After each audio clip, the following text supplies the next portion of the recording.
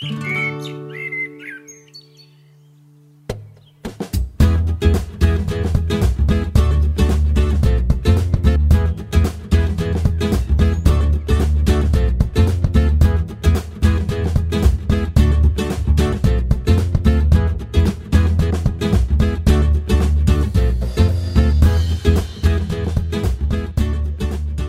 and welcome to the Artistry. I am your host, Canary T Robot.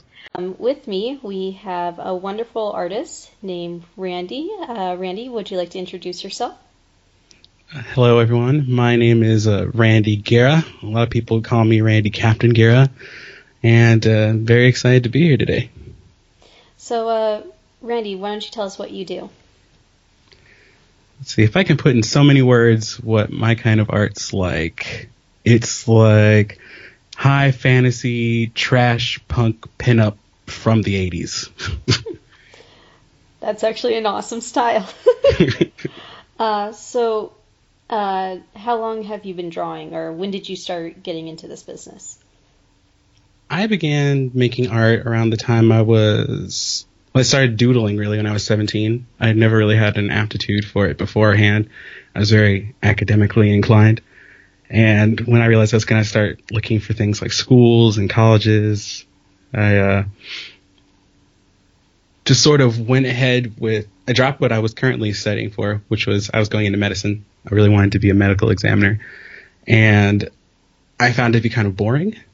Mm-hmm. So I went online, and the first couple schools I saw some ads for, they all happened to be art schools, and I just sort of went for it. I'd never really drawn before then. And I found that I just really liked it. Which arts did you go to art school then, or? I did. I went to the Art Institute in Fort Lauderdale. Oh wow! Did you find it helpful, or?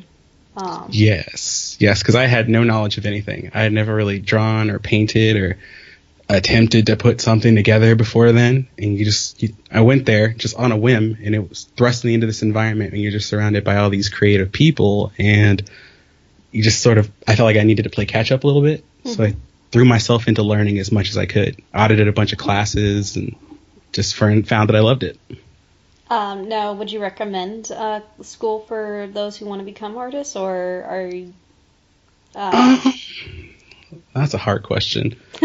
I wouldn't say that you really need school to learn to do it. In my case, I felt like it was a wonderful experience, and I don't regret doing it. But research your schools a lot better than I did. I would say. Now, when you graduated college or graduated from school, what did you do from there? I attempted to do more freelance type things. Whatever was sort of thrust my way, I would just sort of pick it up and try to do it. And it worked for a while because I didn't really know what I was doing. Just like, oh, hey, here's a job. They're going to pay me a certain amount of money to do it. I might as well give it a shot. And, you just learn from your experiences there. But from there, I learned how to enter, like, the convention circuit around Florida. Now, how did you start doing freelance altogether? Like, did you start online, or did you connect with people? How did you, get yourself out there in terms of freelance? It was easiest to know people. A lot of it was through word of mouth. Like, I would go looking around, and I would apply for some things, and I would just find that people weren't really interested in what I was trying to give. But by doing a bunch of events and meeting other artists and networking, people recognize your particular style, and if they come across a job they either don't want to do or they feel they can't do, they'll be like, I know a guy who would be perfect for this, and they just sort of call you up and say, hey, I have this job that I don't plan on doing, and I thought you'd be perfect for it. And that's how I really just sort of got started in doing it. And did you make connections with these artists or creative people through college, or? Majority of it was through college, but I wouldn't say it was necessarily the people that I met. It's like I knew these people, and they introduced me to their circle of creatives, like people I had met. And so I'd meet with them and talk with them, and I guess get to know them is the best way to put it. And they start inviting you to do things like go to see these people at these galleries, or come and show at this festival, or come share this table with me at this convention. And before I knew it, I just knew a ton of people, and they were just really interested in showing me things and letting me get involved in projects, and I just went from there. Now, with the con circuit, what do you do in terms of the con circuit? Like, do you do a table, or? It's been a while, if I'm being honest, since I've done an actual con. I moved to Ohio recently, and I still haven't broken into anything around here yet. But as far as that was concerned, I would just mainly sit at a table. And for the first few, I was like a guy that shared a table and did all the commission work while an artist was trying to sell his comic or his product, or getting his own name out there. And I would handle like the flow of people that would come in, because I could draw really fast. They'd give me like a certain amount of money. I would draw whatever it is they needed me to draw, and then they would go on. And in other cases, I was raising money for a club I was a part of that was dedicated to getting people involved with the art of comic making. You know, I would make a percentage of what the table made, and the other part of it would get donated towards the club itself. What's the name of this club, or does it still exist, or is it a smaller club? I don't know if it still exists at the time, but it was the one of the art institutes. It was all done through them, their comic book club, and that's how I really got started. I went through my first con through them, just me and a bunch of other people from the club, and from there I just kept doing it. Cool. Now, in terms of freelance work, what type of artwork do you normally? What sort of industries do you normally make art for? Because you mentioned comics, but do you do just comics, or do you do other stuff? I found that a majority of the freelance work that I've been doing has all been based around making manuals. Oh, really? Yeah, sequential art is sequential art, whether it be drawing superheroes or dark, gritty noir films, or telling someone step by step how to set up a table. Now, have you ever worked? Have you only worked purely freelance, or have you ever worked for a company, or? I have never been part of a company, I would say. I've worked with people who do work with companies, but it was always on like a contract-to-contract basis. Mm-hmm. I was never under the employ of a specific entity, I should say. I was always there temporarily and then on to find the next job. Does it become easier? Let me reword that. Now, when you started, was it difficult or easy, and has it become easier or tougher? What would you say? I would say that it hasn't necessarily become any easier. I mean, finding jobs is it's very competitive when you're doing stuff like this. There's always people trying to do exactly what you're doing, and I wish them all the luck in the world when it comes to competing for these. But I sense that, like, as I've done it more and more, I've gotten more experience, and like an air of professionalism has come about me. Like, when I first began, I was just sort of taking like the first thing that would come, and I would settle for whatever kind of money they were offering. And now I'm realizing that they're paying for my time, and that I should make sure that I give the best quality product I can give, but I'm also receiving the same kind of respect in terms of it's an employee-employer relationship. Now, as a freelancer, it's now technically your business. How are you able to figure out, like, oh, I should be paid this much versus that much? And do you set up contracts or do you have certain rules? Contracts are very important. I learned my lesson about contracts through working with the company that had me doing storyboards. I did storyboards for this entire short of, I don't want to name the company, but they had, oh, it's my cat, hello. They had me drawing all these scenes from inside of this car, and they just kept asking me to add on to it, like a little bit more, and they were only paying me like a set amount of money, and what should have been a project that lasted me maybe a week ended up being like a month and a half, and a lot of it I wasn't getting paid for. And eventually I stopped working with them. I wasn't under a contract and I told them as much, and they got to keep the work or whatever. But from that point, I just began to really research like the business level of it. It's very important to know that side of when you're running something like this. It isn't just you and you're accepting jobs and you're getting paid for doing work. You've got to be on top of it, know how much money you're getting, what your rate is versus what they're expecting of you, so that everybody leaves with what's expected. Now, how did you figure out what your rate is, or how much you should be paying people? Or charging people, not paying people. I listened to some very, very smart people that were in my life.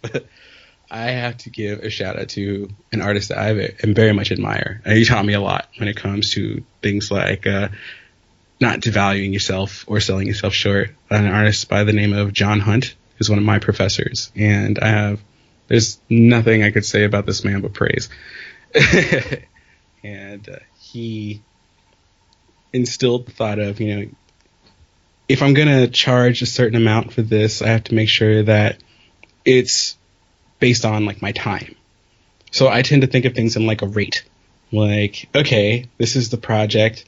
They're wanting to budget the set amount of money, and I think of it in terms of how long do I expect this to last, so that per hour I'm getting paid what I should be paid.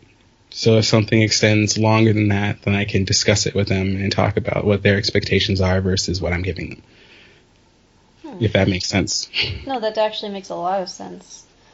I always find it interesting when because I've only met interviewed one other person before who also had her own business. She did cosplays, and I always find it interesting because you tend to be, as creative people, you don't. She didn't take business classes or anything like that, so she had to research this herself as well. So, did you do any business classes, or did you do research, or how did you learn more about the business side, or improve your knowledge about the business side? Trial and error, mostly. Find out by learning. Like I had to take schools about sort of the business side while I was in school, but it didn't really go into a whole lot of depth about what to really expect or what employers are looking for or what they might try to do.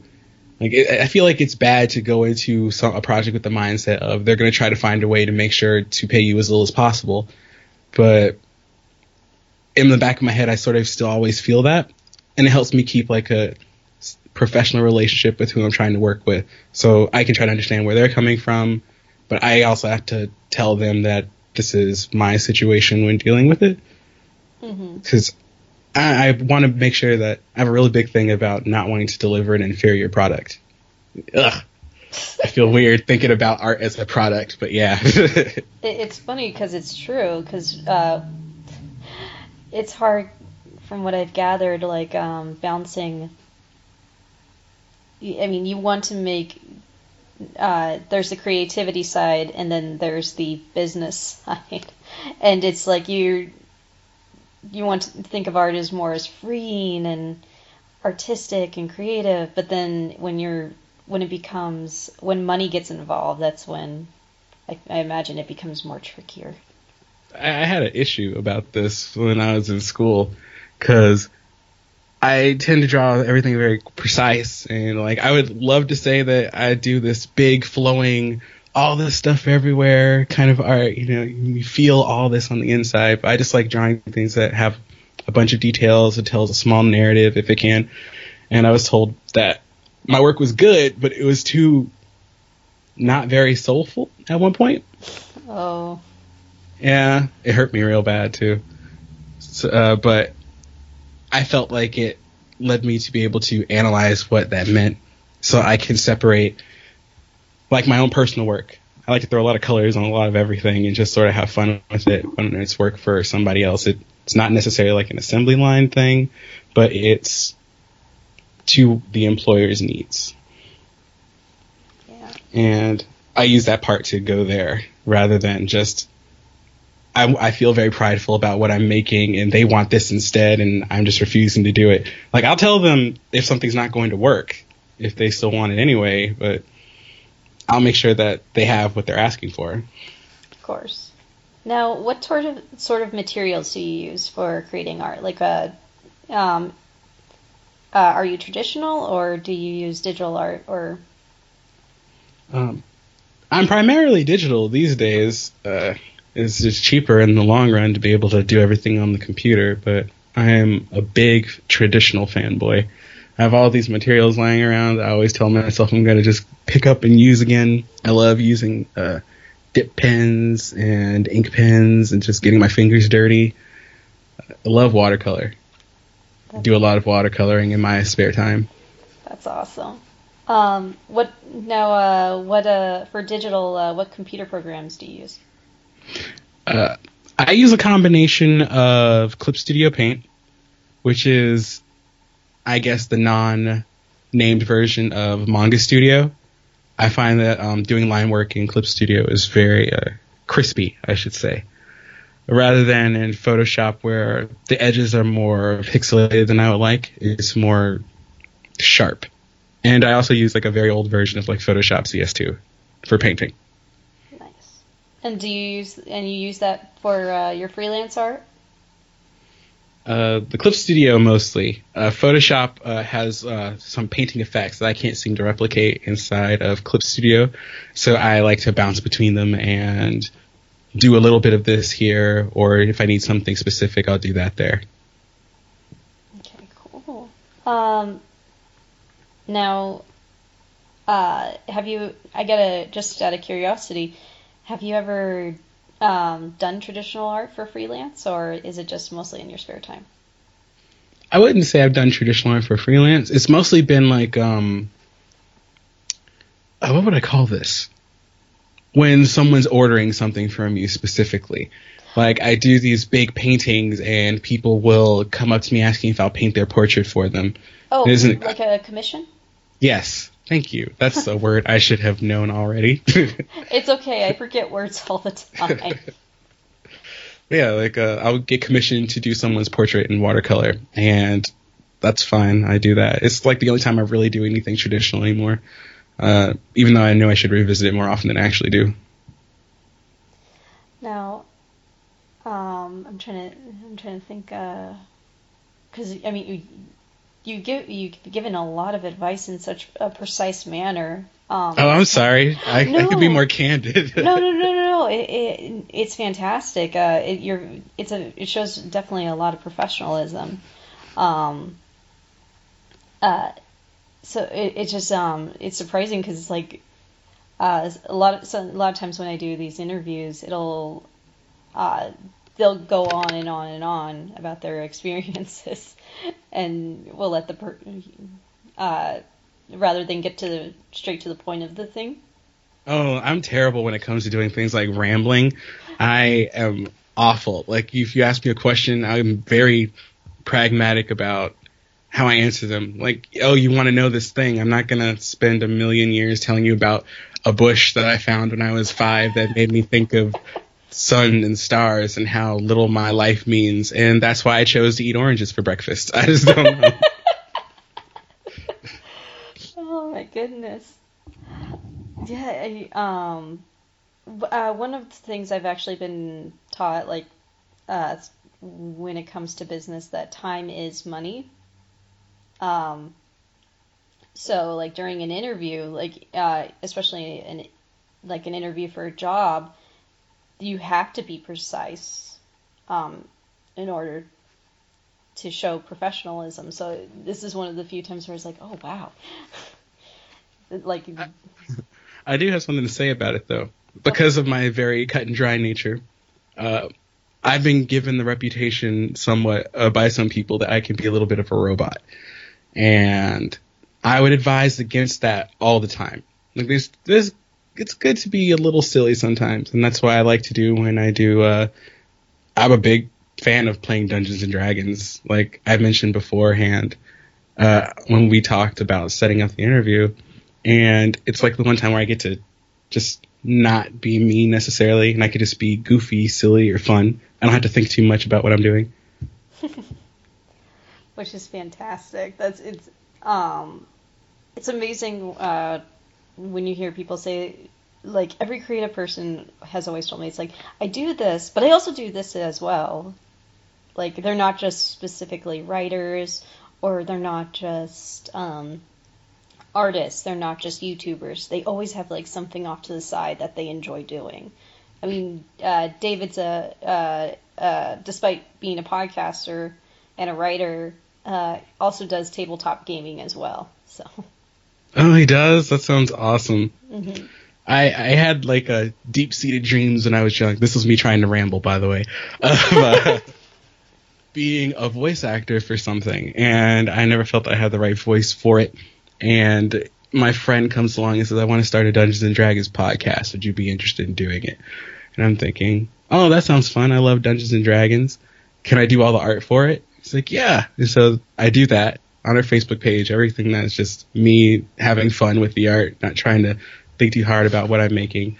And I get to play this barbarian orc, and I get to make these silly voices about how he's like never had a beer in his life, or he wants to dance in the middle of a tavern because that's what orc barbarians do, you know. You mentioned that you have a certain style. How did you describe it again? I described it as, if I can recall to the last 20 or so minutes, it is high fantasy trash punk pinup art that happens to be from the 80s. Nice. What is your influences for drawing that? I have always been a large fan of, to me, the Mac Daddy of pinup artists, Gil Evgren. You ever been into one of those calendar kiosks at a mall, and you always see those calendars that have those old school, like from the 50s looking pinups with women ironing their clothes or sitting on top of a doghouse for some reason, and it's all very risque but like very classy. Yep. I was always inspired by those. Yep, I know exactly what you're talking about. I love them. I love the play on fashion, the form, and it led me to, as I am right now, doing a lot of art that explores, like, in my own free time anyway. I like to explore things like identity and sexuality when it comes to my art, because I always thought of it as like an inappropriate thing growing up. And now it's just like, I am almost 30. I should not care as much. I should just do it. And so I have been. That's awesome. Now, since we're coming up, do you have any last-minute advice to those who would like to go into freelance artwork? Keep trying. There's always a point to where you feel like you're just not good enough, and you should just call it quits, go be a retail something or other, or go work at a bookstore, or just be a manager for a Staples or something. And I felt that more often than not, especially in the last, 6 or so years. And you just got to brush past that moment and keep going, because something will come up. You'll meet the right person. You'll begin a new avenue of study. You'll attempt to change what you thought you wanted to do as far as art goes. Like, oh, you wanted to be this super famous like artist that paints murals or something, but you find that you deeply have a love for doing like children's books or something. It comes along. Goals change, but the ultimate goal is still the same. Oh, that's nice. Where can we find you? I can be found, on the internet. On Facebook, I can be found on my own page at R Guerra Illustrations, so facebook.com/R Guerra Illustrations. I'm also on Instagram and Tumblr under The Captain's Art, all one word with a Z at the end of Captain. And I'm also on Patreon, patreon.com/The Captain's Art. And if anyone has an interest in hearing me be an orc barbarian with my friends and act stupid, we are also on Facebook on Wastelands and Wyverns, also on iTunes. Fantastic. Well, it was a pleasure talking to you. You actually gave really good advice. I'm glad to hear it. Thank you. I'm glad I was able to give something insightful back to the community of listeners and people that I don't know but would love to know in the future. This podcast is a part of the Benview Network. You can find this and other podcasts like it at BenviewNetwork.com.